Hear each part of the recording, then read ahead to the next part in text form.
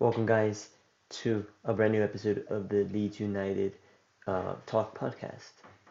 So, it's been a long time since we hopped on, since the Everton game that um, Coleman scored that screamer because Meslier was out of position from that weird angle. And yeah, everything has gone different since then. It's been um, really sad, of course, the relegation, how the season finished and everything. And I was at Ellen Road for the final game of the season for one to Tottenham. And yeah, it was just the atmosphere was great at the beginning. But then immediately when Kane put it in for 1-0, the atmosphere in the stadium fell down a lot. And yeah, it's a very disappointing performance there at the end of the season. You wanted to go off because anyway, if you would have won, the both other teams got their results. Leicester did and Everton did, so it wouldn't have mattered. But it would have been nice to have a better performance at Ellen Road for the fans to have a nice kick into this season instead of having this negative look on it right now. And yeah, um, it was really fun to go to Ellen Road. Wish I could go again. And it was nice at least to see a goal. I didn't think I was going to see one. How the game was panning out, didn't really feel like there was going to be another goal in the season. But Harrison with a nice pass from Ruta made it a goal. And yeah, at that point the game was already over. And then we had a pitch invader. So yeah, that's it for last season now. Let's kick on to the new championship season. And um, what we could see this season. Well, right now it is currently July 3rd, and um, we have no manager right now because the takeover process for the San Francisco 49ers has still not gone through. Um, yeah, it's the EFL's process. They changed their parameters this season to align it more with the Premier League, and they've actually ended up making it worse. And they're taking 4 weeks now, I think. Let me see when Leeds made the announcement of the San Francisco 49ers takeover. It was the announcement was made on June the 9th. So, yeah, it's been a long time since that announcement, and it's really disappointing how the EFL is taking so long, and we still don't have um, a manager. I don't understand how that could work, and it's the EFL's fault because we don't have a manager because the EFL is taking so long to approve this takeover of the club, and we can't appoint Daniel Farke, which is looking imminent right now of what I'm reading of reports of Phil Hay and other reporters, and yeah, it's just we need a manager. Today's the first day of preseason. You see all the videos with Jorginho, with Joffy, with Matteo Joseph, Darko JB, Archie Gray, Liam Cooper, Luke Ayling, and yeah, that's pretty much. I think that's all they showed. But there's no signs of players like Tyler Adams, Sinisterra, um, well, Somerville and Nonto both off with they get a little bit extra. I think who else? No signs of Vober, but I think he was doing something internationally. Um, no Bamford in the videos. Um, yeah, the internationals get 1 week extra before they get come back.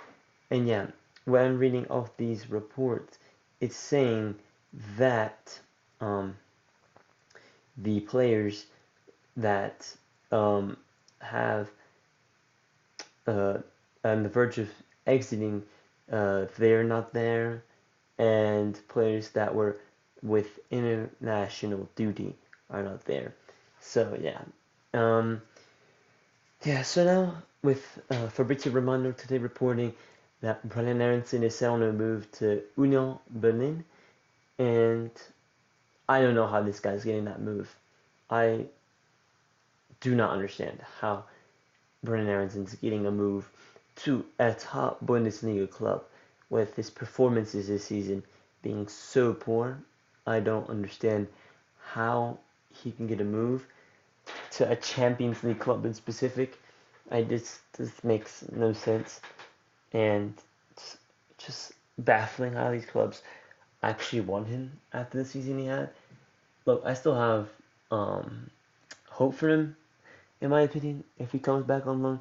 But then if you're gonna freaking go on loan for the season and then let's say we get promoted, then you wanna come back with us? No, like you can frick off. You can go um, anywhere you want because give us money for how did you play the season, and then just go off, mate. Because you didn't want to stick with us during the hard times. Then you could just leave. In my opinion, you could just leave. And yeah, let's talk about other departures that we could see. Tyler Adams linked with Aston Villa mainly, but also Brighton, which is a very interesting race. If I was him, I would personally um, pick Brighton.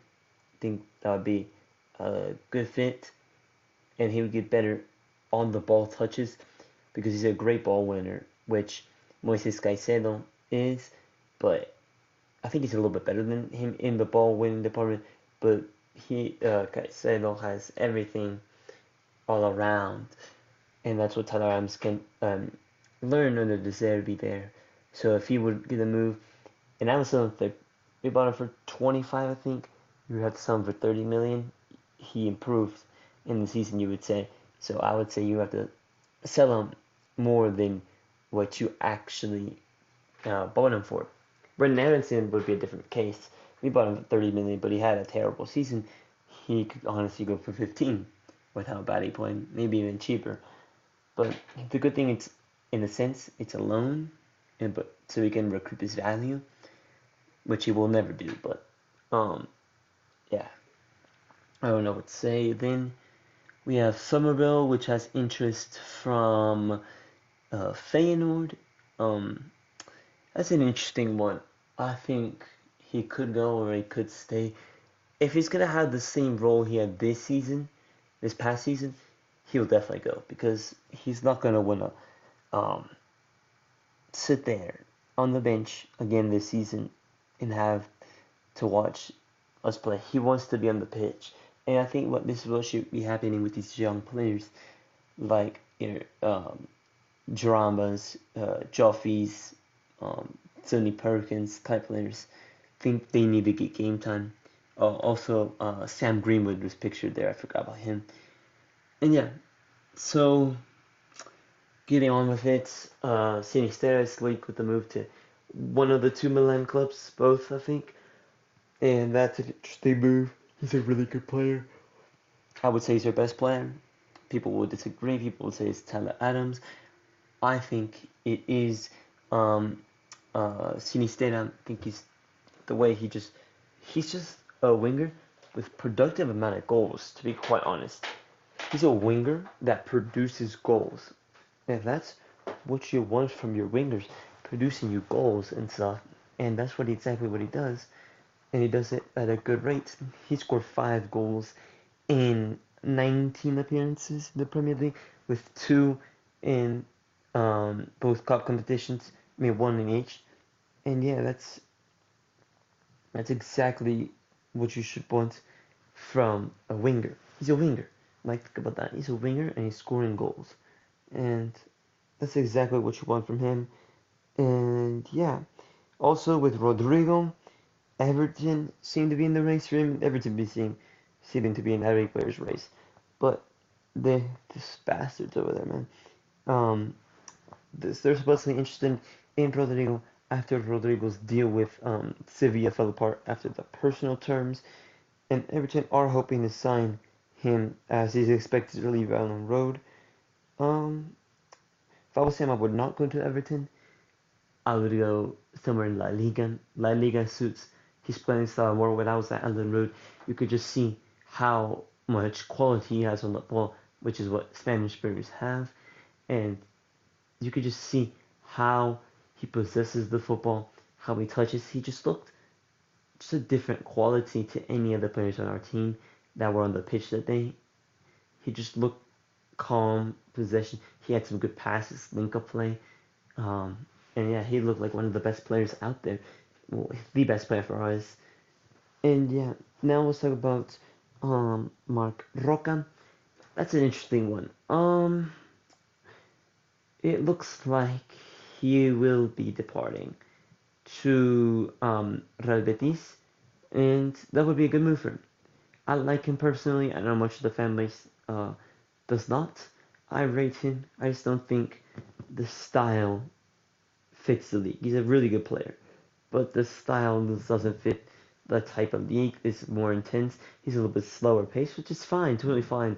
That's why a slower pace league, but with more quality, would suit him, which would be a La Liga. It's a little bit slower, pure technique, and if your technique's good there, you're gonna shine in the league, you know.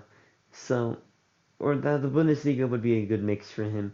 Again, I think that would be a good league for him as well, but to actually get game time, not like he was getting at Bayern. But now that was obviously a bad deal for us, not the ideal player that we wanted, but you know, it happens. And then the next player we got to talk about is Junior Firpo. He looks like he will be departing. Um, it looks like he will be departing to another Spanish club. I think it's Real Betis as well. And yeah, it's an interesting one. Yeah, that's interesting. Firpo obviously hasn't been a great signing. Hasn't provided much since he was first bought by Bielsa. And yeah, just nothing to say much about him. And yeah, Sidney Stata, we already talked about him. Um, can't really think of any other players. Wilfred Nonso, let's talk about him. Looks like a few clubs are interested, like Everton again. Um, I can see Nonso leaving the club. Um, I see that pretty probable actually. Hopefully he does stay, but he's had a good Euros, so he probably won't stay. But if he had a bad Euros because he had a bad end to the season, that could have made the difference for him to stay. And yeah, now let's talk about Daniel Farke's tactics. Let's suppose he gets the job, and yeah, so Daniel Farke is a great manager, I think. It would be a smart appointment. So let's talk about he plays. He plays a 4-2-3-1. So that means you have your two DMs, the same formation that Jesse Marsch played, but his is going to be wide instead of narrow. Jesse Marsch played narrow football, sort of like a Bielsa type style, but Bielsa was more possession based and more progressive. So yeah, that's the tactics from him, and that's the formation. My bad. That's not the tactics, and his fullbacks do go wide. His fullbacks go wide, and those give us the width. So a player that would be really good in the system would be Cody Drama. I think he would be brilliant for the system, and he would absolutely be flying this season with us if he does stay. And then we would have to find a left back that would do that role on the opposite side. But then you would say, oh, well, counterattacks, what's going to happen there? You have the two center backs that stay back. One of the fullbacks pushes up. The other one does stay floating in the midfield area, let's say. He drops back and they make a three back line. Like they make a back three, and then you have the back three, the two DMs, and then you have like a four, and then a one, or a little bit, or like a 3-2 up top, supporting the striker. And that's really important. The striker in this formation needs support, and he will get it. And hopefully, it is like a Joffrey or Jorginho Ruta or um, the guy from Coventry. He would be nice as well. Um, he would be a great striker for us. And yeah, those are the tactics right there. And I think we could do great stuff with him. So yeah, that's pretty much it right now for the Leeds United Talk podcast. Pretty solid stuff. And we just need the EFL takeover to go through. And yeah, let's go do it. We'll see you guys in the next one. Thanks for listening.